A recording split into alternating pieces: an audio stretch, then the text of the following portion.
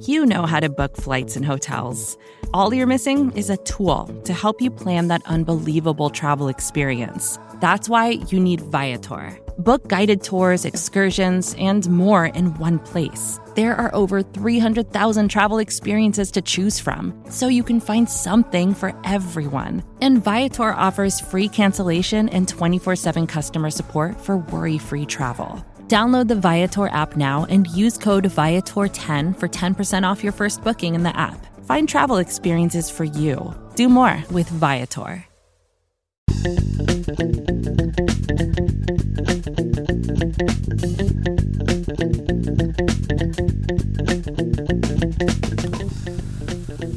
Ladies and gentlemen, boys and girls, children of all ages, welcome back to the Buffalo Rumblings Podcast Network. My name is Matt Warren. I'm the editor-in-chief at BuffaloRumblings.com and the host of Buffalo Rumblings Q&A here on the Buffalo Rumblings Podcast Network. I am sadly not Bruce Nolan.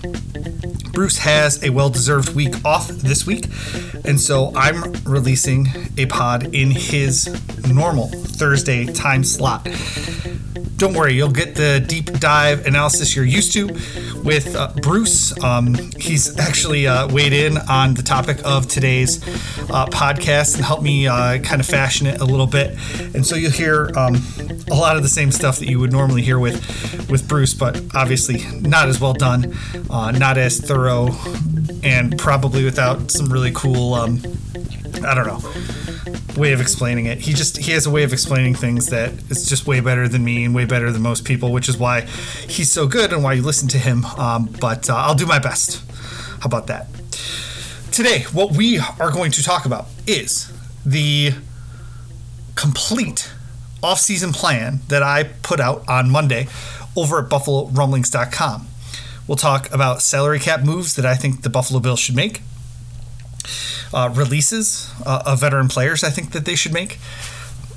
Some stuff about the 2022 free agent class, the 2022 NFL draft, and even some contract extensions later this offseason. So, before we waste any more time, let's get right into it. Just as a reference, you can find this all in written form over at BuffaloRumblings.com, published on Monday at noon. So the Buffalo Bills start this offseason with negative $2.2 million in salary cap space. And all the numbers you're going to hear in the salary cap realm are according to SpotTrack. I could use both SpotTrack and Over the Cap, but I think it gets way too confusing if I use both sources. So we'll just stick with SpotTrack for at least this episode. That $2.2 million does not include a cap hit for Siran Neal, who re-signed last week. Because it doesn't do that, I tacked $1 million onto that because we're only talking about top 51 salary right now. So when Neal signs for $2 million, which is what I assume his cap hit is going to be in 2022, he knocks off a guy from the top 51 contracts that has $1 million salary. So it only adds $1 million to the Buffalo Bills' top 51 cap space. I hope that makes sense. In the offseason, they only use the top 51 contracts on a roster for that salary cap number. Eventually, when it goes down to 53-man rosters at the end of August, you need to be under the salary cap with those 53 players. But in the offseason, it's just the top 51 contracts. So Buffalo around $3.2 million over the cap. So they need to create cap space just to exist, not even to make any moves. So the first thing I'm going to do is do a few cap restructures. These are pay cuts, and I took away base salary from these players and added in incentives so they can earn back all the money that they lost if they play up to the potential that they had when they initially signed the contract. So for Cole Beasley, I cut $2.4 million of his salary, Darrell Williams, $2.5 million of his salary, and Star Lotulelei, $2 million of their salary. There's an entire article breaking this down from a week or so ago where I go into the ins and outs of what this type of salary cap cut means, or salary cut, I guess is the right way to say it. But it creates $6.9 million in cap space, which gets us positive for the first time this offseason. Essentially, these players, I don't think would earn what I'm guaranteeing them. I don't think they would earn it on the open market. It's going to save me money, and it's going to make them money because they would make less money on the open market. So it's a win-win for both sides. I don't have to cut them, and they don't have to take less from somewhere else. I'm also going to do 2 restructures of the more traditional variety. So Dion Dawkins has a base salary that's pretty high in 2022. I'm going to convert that, pay it all up front as a new signing bonus, which spreads it out over the rest of his deal. I'm going to do the same thing to Tre'Davious White. Dawkins is going to save $4.7 million in cap space in 2022. Tre'Davious White is going to save $6.7 million in cap space in 2022. If you want to do it, a Matt Milano restructure here would also save you $4.3 million. But I'm going to hold off on doing a Matt Milano one. I don't want to do these if I don't have to. And for everybody saying that the Bills are going to go all in and push their chips into the middle of the table and take a big swing and all that, this is a place where they could do it. They could push that Matt Milano salary. I don't think Brandon Beane likes doing that. He's said he doesn't like doing that.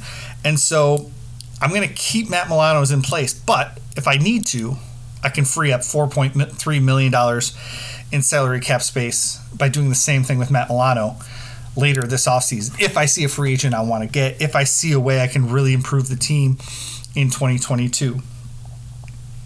So with just Dawkins and White's contract restructures, plus those pay cuts for Cole Beasley, Darrell Williams, and Star Lotulelei, I now sit at $15.1 million.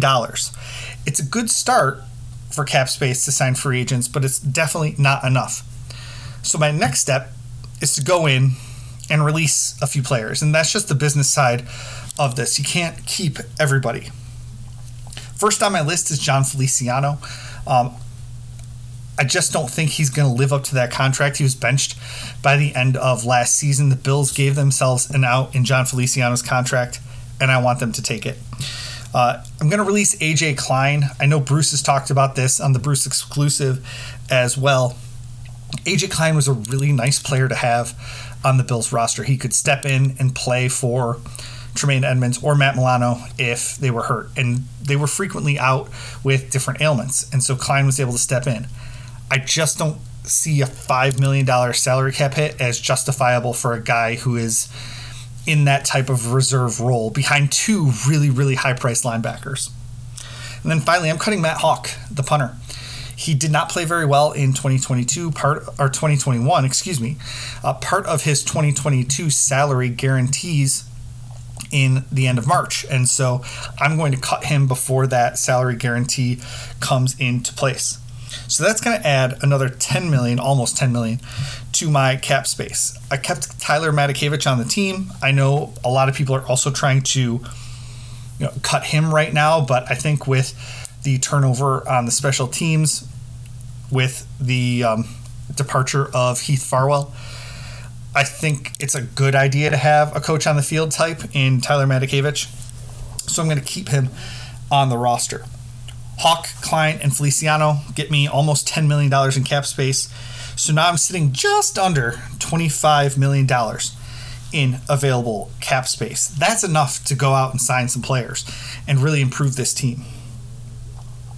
Then I'm going to, after doing all of that, identify the areas of need that I have on the team, because if those guys don't agree to those pay restructures that we had way back in step 1, I'm going to have to release them, and then my areas of need are going to be different.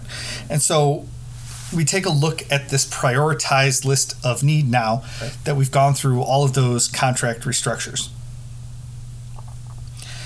Cornerback is something Bruce and I agree on quite frequently. I want the Bills to have a better cornerback on this roster.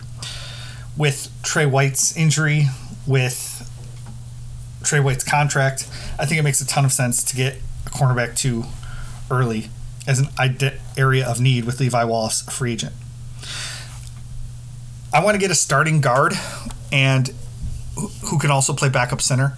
Even though Ryan Bates played well last year, he's a free agent. Ike Bucker's a free agent. I've already released John Feliciano in our little conversation here. The Bills don't have another starting guard unless you want to count Cody Ford right now. They have Darrell Williams on the right side and nobody at left guard. I need a starting one-tech defensive tackle with Harrison Phillips as a free agent. Star Lotulelei, I think, is a good rotational piece, but I don't want him playing, 65% of the snaps on defense for sure. We need a rotational defensive end. We only have 3 right now, and they're all young and unproven. A backup 3-tech defensive tackle behind Ed Oliver. A backup quarterback behind Josh Allen. A backup outside wide receiver behind Stephon Diggs and Gabriel Davis. That player played about 40% of the offensive snaps over the last 2 seasons, so it's an important piece. We need a new punter since I released Matt Hawk. We need a backup tight end, as Bruce talked about last week in his Needology episode. When Dawson Knox is out, I don't necessarily think the Bills' offense is as good as it was with Tommy Sweeney in there, so let's get a new one. A backup offensive guard. Again, they rolled 4 deep at that position over the last several years. A backup slot wide receiver. Cole Beasley's your starter in the slot. Isaiah McKenzie's free agent. A backup running back. You only have 2 on the roster in Devin Singletary and Zach Moss. Some depth at the linebacker position.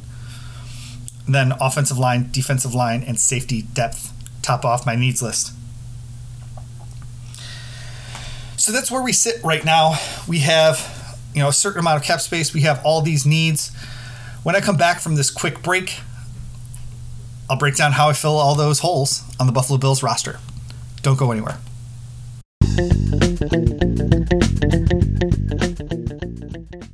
Another day is here, and you're ready for it. What to wear? Check. Breakfast, lunch, and dinner? Check. Planning for what's next and how to save for it? That's where Bank of America can help. For your financial to-dos, Bank of America has experts ready to help get you closer to your goals. Get started at one of our local financial centers or 24/7 in our mobile banking app.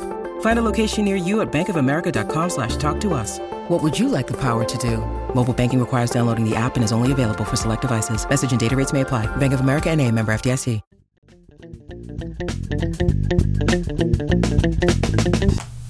Welcome back.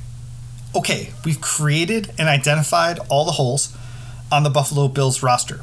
We've also created nearly $25 million in salary cap space to address those needs and desires for our team. Now, it's time to go add some players. I'm going to start by re-signing Harrison Phillips. It's going to use about $5 million in cap space. I think he proved over the second half of the season after he came back from injury that he's a piece worth building around, especially if you can get him on this kind of low-cost deal for a really good one-tech defensive tackle. Because he's been so injury-prone, I think it's a buy low situation, or buy medium at least, and so I'll take that. I'm going to re-sign Jerry Hughes. I think he's a really successful pass rusher. He had one of the best pass rush grades according to Pro Football Focus. And he's only going to use about $4 million in cap space. So I'm going to re-sign Jerry Hughes to pair up with those 3 young defensive ends as they kind of get their feet under them in the NFL. I'm going to re-sign Ryan Bates to the $2.4 million restricted free agent tender. It's a 1-year contract. And then I'm going to re-sign Isaiah McKenzie to a veteran minimum deal. I do not think that Isaiah McKenzie is going to get a significant market. Too many of his plays were manufactured. He's had 1 good game as an NFL wide receiver, maybe 2 if you want to include the season finale in 2020. I just don't see a huge market for him. I don't think the Giants are going to go out and break the bank for him either, and that might be the only other team willing to spend significant money on Isaiah McKenzie, so I'm signing him to a veteran minimum deal. That uses 12.7, just about half of my $25 million in cap space, but it also solves 4 of my needs. Then I'm going to look to the free agent market at the end of March to sign a backup quarterback for around $3 million. I'm looking at guys like Andy Dalton and Marcus Mariota. I think those would both be good players that could come in and win games for the Bills, even playoff games, with a good team around them. I don't think Mitch Trubisky is going to stick around for $3 million, and I wouldn't if I were him. I'm going to add a backup tight end. As Bruce talked about last week, that's going to use about $3 million. But the way that the backup tight end market is going right now, $3 million is not going to sign a lot. So I'm going to go get one of those veteran tight end types that's just used to being a backup tight end and bring him in at $3 million. That way you might be able to do some 2 tight end sets. We don't really know what Ken Dorsey wants to do as far as that goes, or even Aaron Kromer in the running game. I'm going to sign a punter, $1.5 million. That's pretty good money for a punter. It's not veteran minimum. It's more than that.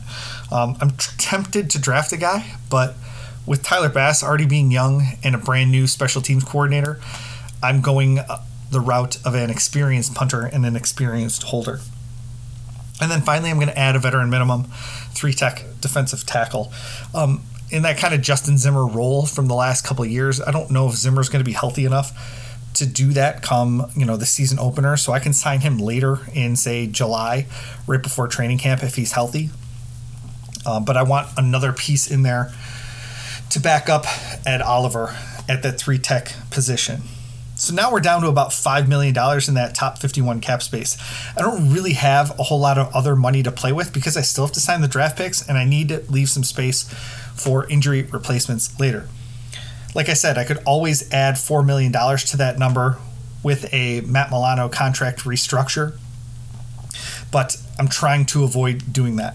So we sit with $5 million. Now let's go back and look at that needs list that I have. I still need a starting cornerback, even though Dane Jackson proved himself okay last year. So if I'm Brandon Beane, in the back of my mind, I'm thinking to myself, at least I have Dane Jackson who can go ahead and be that starter. I need a backup outside wide receiver, but in the back of my mind, I'm saying at least I have Isaiah Hodgins, who's played well in a couple of training camps over the years. I need a backup offensive guard, but in my head, I'm thinking at least I have Cody Ford, who has taken significant snaps at the NFL level, who could come in and play offensive guard if he had to, with my brand spanking new offensive line coach ready to help him take the next step in his career, hopefully. Backup running back is where it gets a little bit dicey because the only other running back the Bills have on their roster is Christian Wade, and I really don't want him to be playing any meaningful snaps for the Bills. So I do still need to address the running back position, but I'm pretty confident I can do that in the late rounds of the NFL draft or even in an undrafted running back. So I think I can handle that later. At depth linebacker, I'm probably okay with Tyler Matakevich, Andre Smith, and Joe Giles Harris, who all have varying degrees of NFL experience at the linebacker position. For offensive line depth, it's Tommy Doyle, which a little bit scary, and Jacob Capra, a little bit scary. I could really use some more depth there, but again, I could use late round draft picks for those spots. At defensive line depth, I have Eli Anku at 1-tech defensive tackle and Mike Love at defensive end. Not really great depth there. And then safety depth, I think, is okay. Josh Thomas is a low man on the totem pole out there, a replacement level player. So I do still have some holes, but pretty much every one of them is covered by at least something of an NFL caliber talent relative to the position. So I have a guy that can start at cornerback. I have a guy that can be a backup offensive guard, backup outside wide receiver down the line. But now I have the NFL draft. So I've satisfied what Brandon Beane goes into the draft trying to do. Plug all the holes so that you can upgrade at positions of weakness, not positions of need. And so in rounds 1 and 2, I'm looking at cornerback and wide receiver, however my draft board falls. With Tre'Davious White having a really expensive contract, by the time this cornerback that's drafted gets to the end of his rookie deal, Tre'Davious White will be approaching free agency and in his 30s. So maybe this guy signs a huge extension as Tre'Davious White ages out. Also, this guy can come in and start right away as Tre'Davious White is maybe still working his way back from his ACL tear. So you have Dane Jackson and new rookie starting at cornerback, while Tre'Davious White is your first cornerback off the bench or is still working on speed or mobility or whatever you happen to be. So I think as much as I've talked myself out of a cornerback for the Bills over and over again, even though I personally want one, I think this actually might be the year they do it. And then wide receiver, I told you earlier that in each of the last 2 seasons, 3 different outside receivers have played 40% of Buffalo's offensive snaps. Last year it was Emmanuel Sanders, Gabe Davis, and Stephon Diggs. The year before it was Diggs, Davis, and John Brown.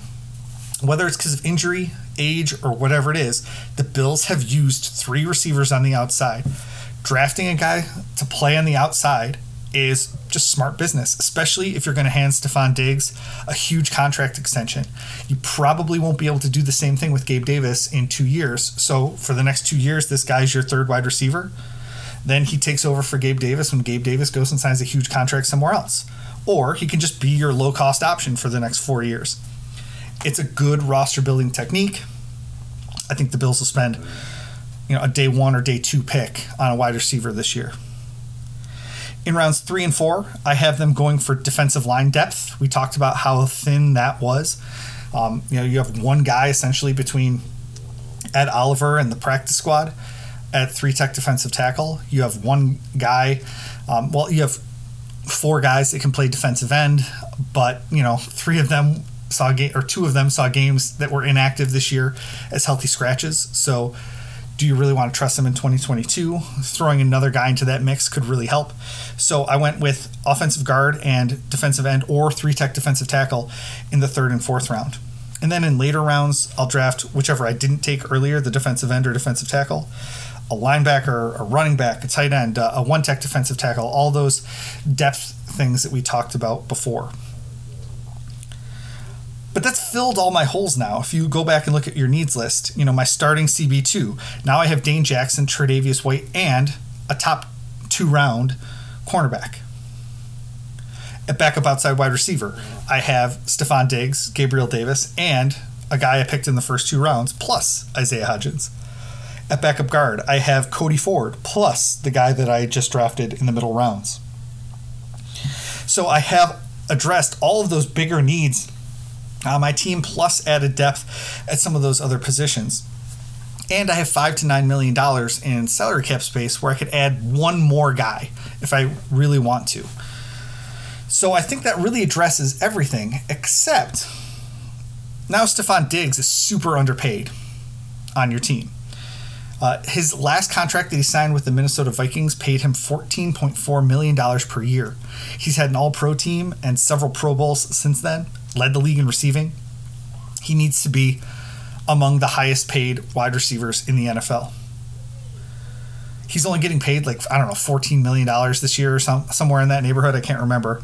But if you give him a contract that's worth $22 million per season in new money and spread that cap hit over the last 6 years of his deal now, his contract's going to line up with Josh Allen's, and he'll be a little bit happier.